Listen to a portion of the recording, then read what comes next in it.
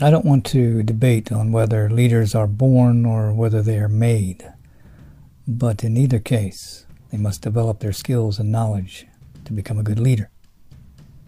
Having been a leader for over 25 years, I think I can speak on this topic quite well. The first thing when becoming a leader, no matter what your title, is to realize that it is just that, a title, and nothing more. And of course, a higher paycheck. So my first tip in becoming a good leader is to lead laterally and not from above.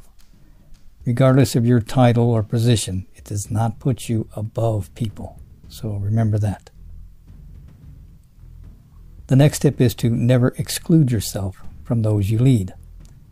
I'm not necessarily talking about you locking yourself away in an office somewhere, which I would definitely discourage, but more on the lines of you continuing to be a part of the team, working alongside them as much as possible, and remaining a part of the group.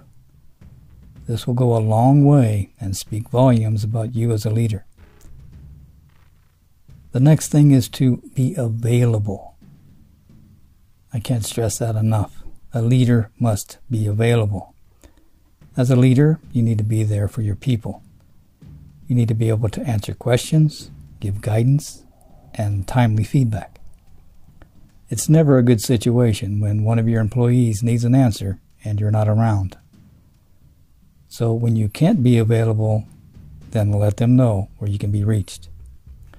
The last tip is this. Always follow up on everything your employees bring to your attention.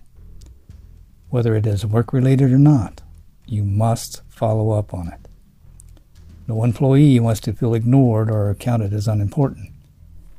I know I don't want to feel that way, and neither do you. So always follow up. I could go on, but these 4 tips, if you use them, will get you started in the right direction to becoming a good leader. I hope you find them useful. Good luck.